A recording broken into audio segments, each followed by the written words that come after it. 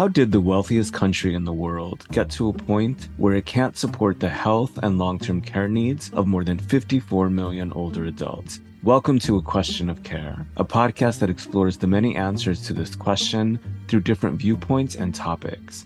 I'm your host, Robert Espinoza, a national expert and frequent speaker on aging, long-term care, and the workforce. On this episode, we'll be exploring the topic of ageism. We'll learn what it is, how it manifests in our culture and under the law, and most importantly, discover how each of us can actively play a part in combating it. Here to guide us is none other than Ashton Applewhite, a well-known activist and author on the topic. My name is Ashton Applewhite, believe it or not. I am an author and an anti-ageism activist out of Brooklyn, New York. Many of us are familiar with the terms racism and sexism, as we see them day after day in headlines, news clips, and on social media posts. But the term ageism is one that we don't hear or see as often, even though it's an issue that deserves equal importance. To help contextualize our conversation, Ashton defined for us what ageism means. The dictionary definition is stereotyping and prejudice on the basis of age. The World Health Organization has a wonderful anti-ageism campaign. And just a little footnote, I'd like to point out, it's not the World Old People Organization. If there's one reason to wake up to ageism, it's because it's bad for our health. And take it from the World Health Organization. And they frame it as how we think, feel, and act about age and aging, our emotions, and of course, then how we act on them.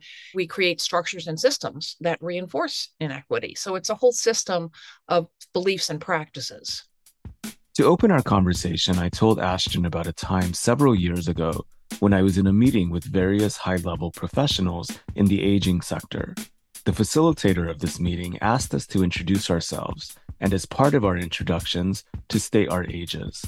People were troubled by the question, and many refused to reveal their ages. I was stunned. These were people leading the discussion on aging in their professions, and yet they were scared to share their own ages.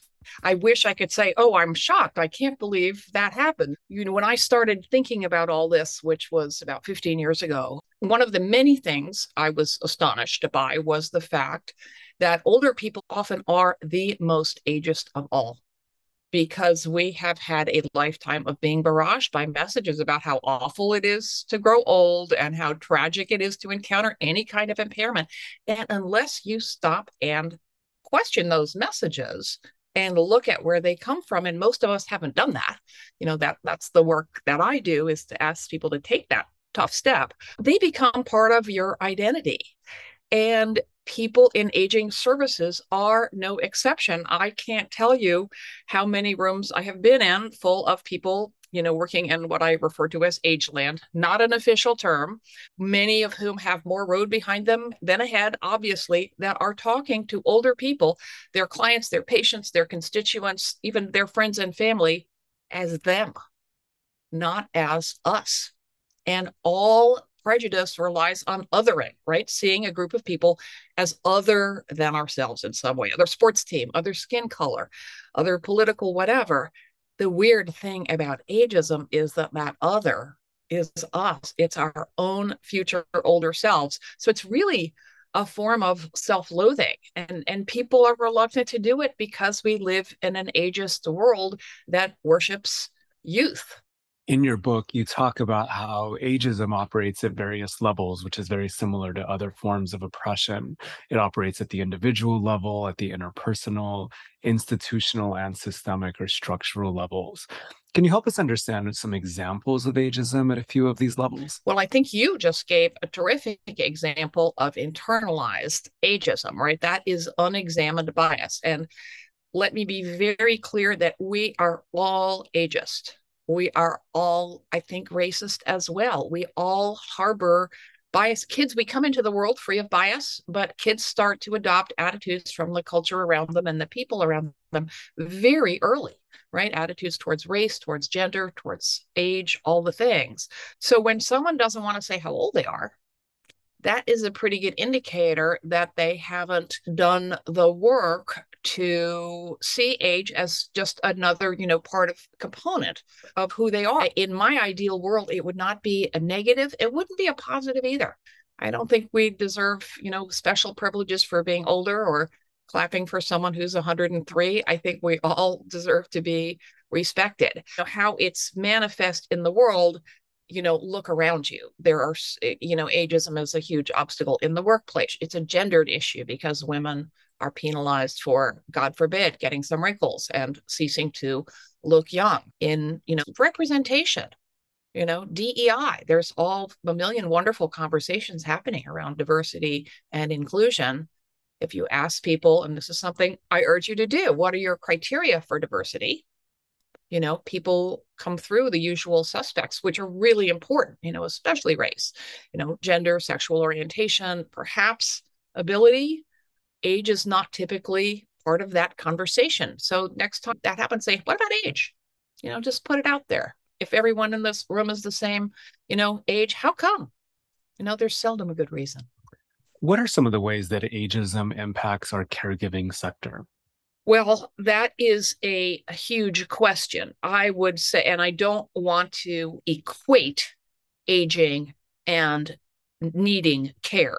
Most of the care provided to older people is provided for free by other older people, right? And of course, younger people do a ton of caregiving too. So it's really a problem to put a big magic marker around any circle, as there are only two inevitable bad things about aging. You're going to lose people you've known all your life, and some part of your body is going to work less well. But we all need help lifelong, right? We all give and receive care practically from birth. I mean, maybe infants don't give a lot, but I would say they give a lot in sense of joy and purpose. So let's be wary of categories. But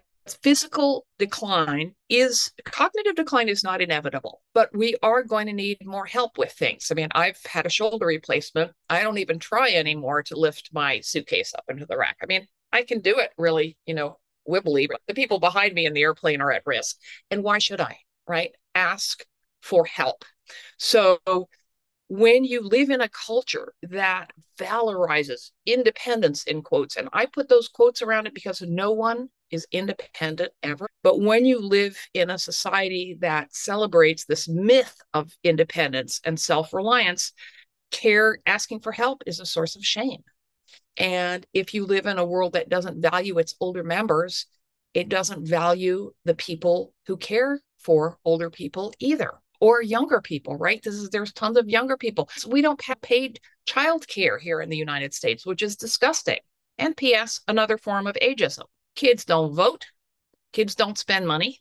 So they do not have a good lobby. I mean, I think it's that crude. And another reason another way in which it affects the landscape of care is that most care is done by women.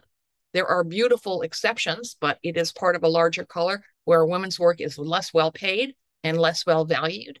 And within that sector, a tremendous amount of it is done by women of color. We saw this tragically highlighted during the COVID epidemic because so many caregivers were going from facility to facility because they have to work more than one job to pay their bills, were exposed, died in far greater numbers. And a lot of them, another magic marker circle on this imaginary diagram, many of them are immigrants, some of whom are undocumented, so they are experiencing a fourth level of discrimination. So all these patterns are at play in a heartless, for-profit capitalist economy. Let's zoom out and look at the pressures squeezing healthcare in general to become profitable at the expense of not only the good people who need care, but the good people who provide care, who are often wearing both hats. I want to talk a little bit about the relationship between ageism and ableism. In your book, you write, quote, Americans' can-do ethic can be almost as problematic as the ageism script of learned helplessness. People with disabilities have a term for uplifting pictures of disabled people doing the things the rest of us might not expect them to be doing. They call it inspiration porn, and the media loves these stories. How are ageism and ableism entwined, and how are they different? I think the shortest answer is to think about the reasons we may be apprehensive about growing older. And let me be very clear that there are real and legitimate reasons. I am not one of those people that says if you, eat enough kale or have the right attitude, it's all going to be great. Money helps.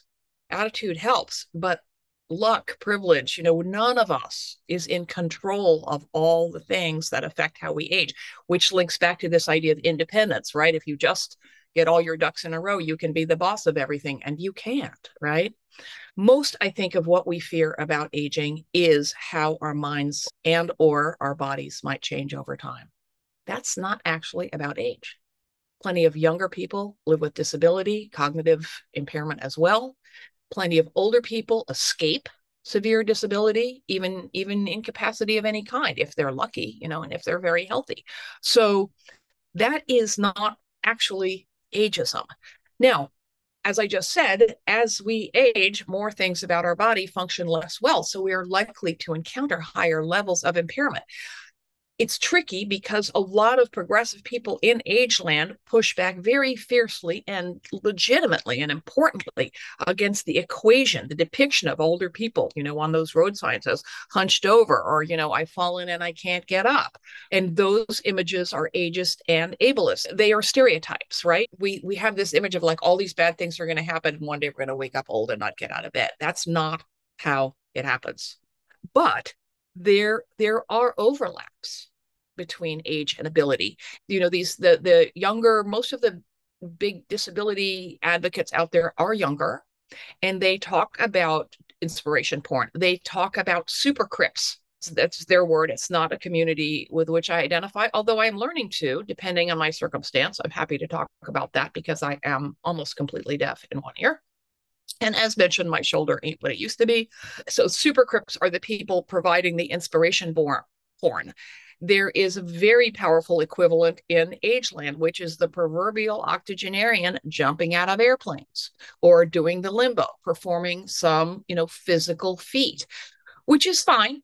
They inspire people, but they are outliers. And it's important to contextualize them like that. I don't ever want to jump out of an airplane. I can't do the limbo. I couldn't do the limbo when I was 20, right? So it's really important to tell the more complicated, messy story of the messy middle, where most of us, by definition, are going to end up. But that's not a sexy headline. Most of us will muddle through, okay, encountering some difficulties and learning how to cope with them. And I'm already yawning by the time I get to that end of the sentence. The story of the 53-year-old struck down by early onset Alzheimer's, or the 90-year-old who climbs Mount Everest. That's a story, but it is a misleading story.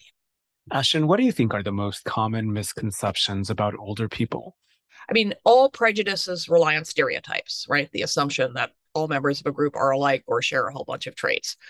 They're always wrong, but they are especially fact-free, erroneous when it comes to age, because the longer we live, the more different from one another we become, right? Every newborn is unique, but every 15-year-old, 15-year-olds have far more in common physically, developmentally, socially than 45-year-olds, who are way more alike than 77-year-olds, and so on out, right? So any generalization about older people or younger people, it can never be true, but we age at different rates, right? Physically, socially, cognitively.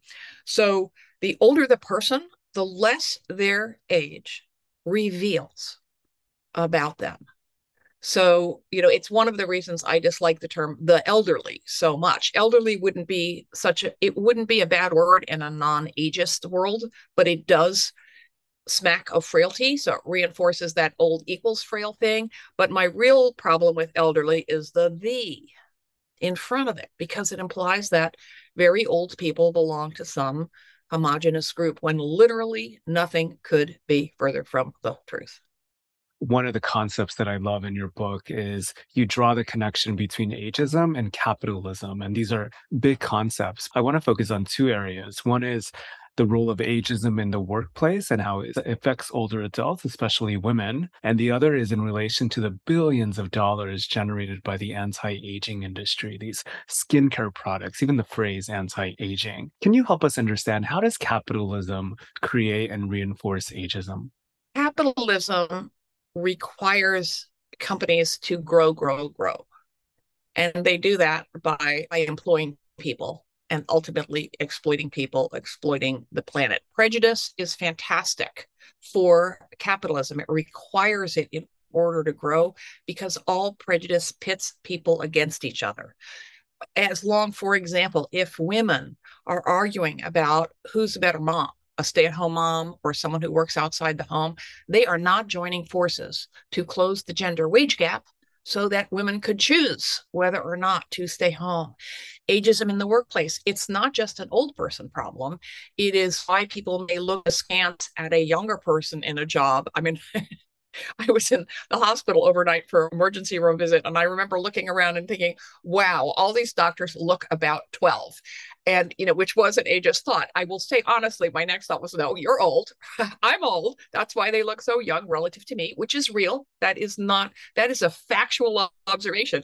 And, I bet, I am sure they know what they're doing, as indeed they did, right?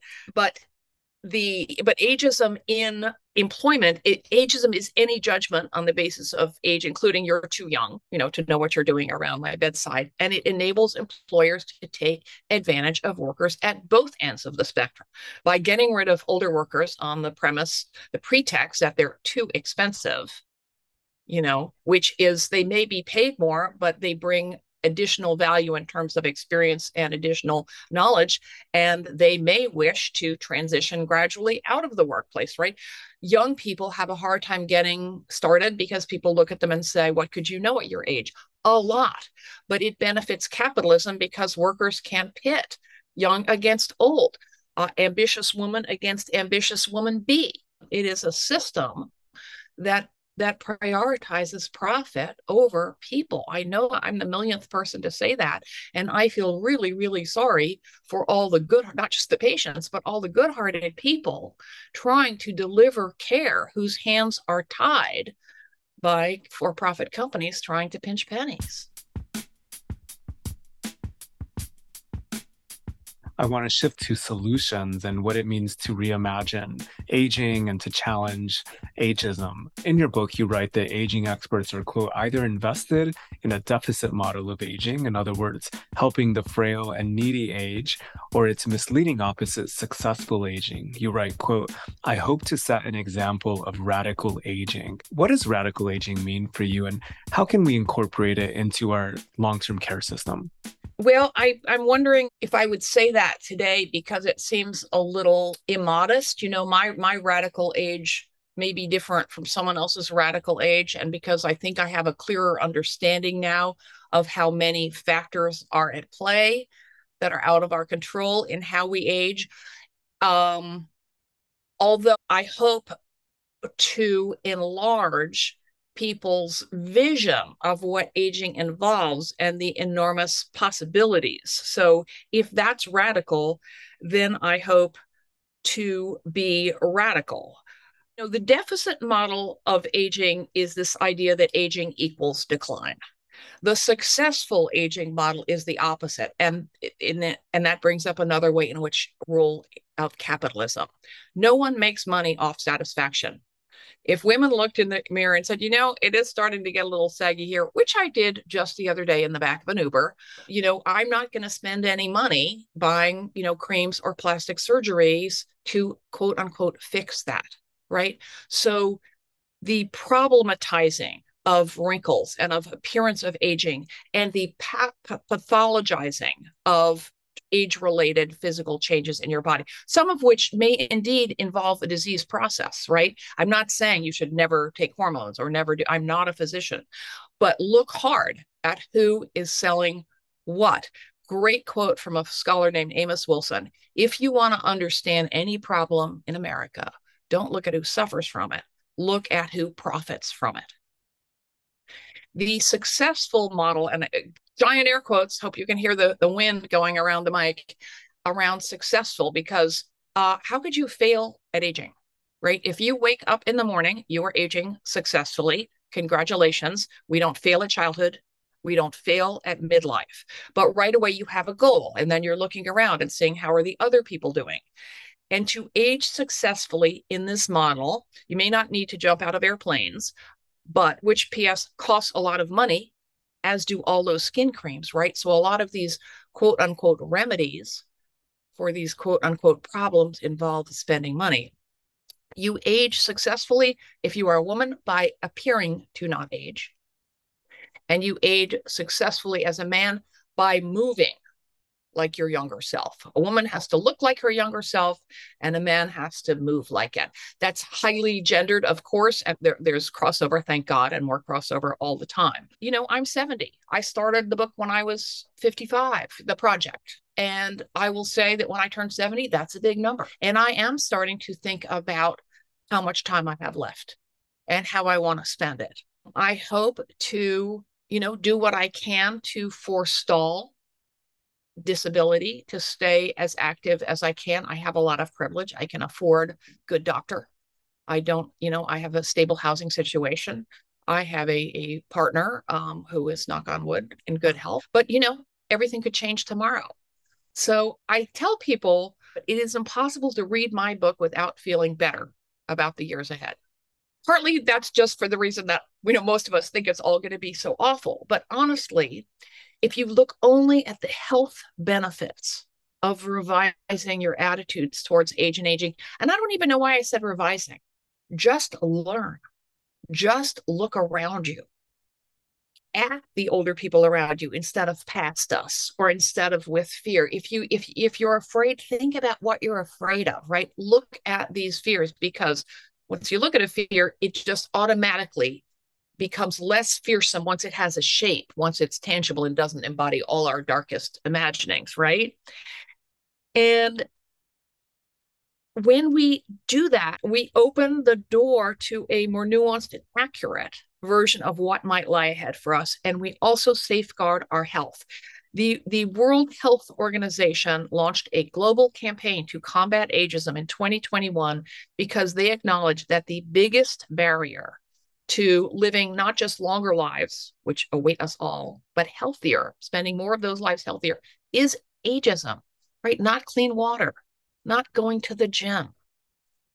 Ageism between our ears and in the world around us. So I know that learning all this has made me a more active participant in my own aging, and less afraid and more open to learning from how people are doing it around me, which is everybody. Behaviors that I think are great that I want to emulate, behaviors that I think are not great that I want to avoid, right? Open, come out of your foxhole and look around. I spoke with Ashton in April of this year, about a month before the Society for Human Resource Management released a study showing that nearly 1 in 3 U.S. workers report feeling unfairly treated because of their age at some point in their careers. And among these workers, 72% said it made them feel like quitting their jobs. Ageism is shaping the political discourse as well.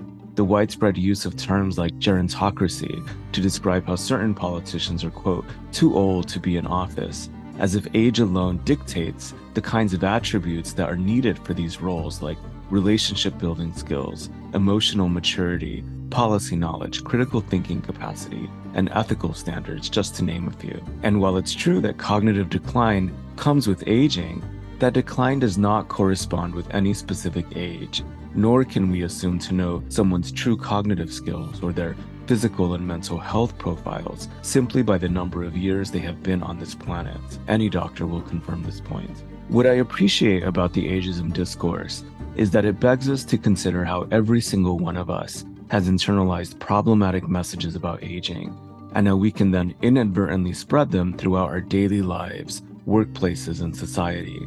All these ideas profoundly harm older people, yet ironically that describes most of us, now or not too far in the future. Perhaps the next time an ageist idea crosses our minds or comes out of our mouths, we should ask ourselves, where did I learn that concept? And will that notion make it easier for me to age with dignity? Thank you to my guest, Ashton Applewhite, and to you, our listeners. If you enjoyed this episode of A Question of Care, please share it on your social channels and stay tuned for future episodes. This podcast was produced by me, Robert Espinoza, in partnership with Modri Media. Please make sure to rate and review the podcast wherever you're listening.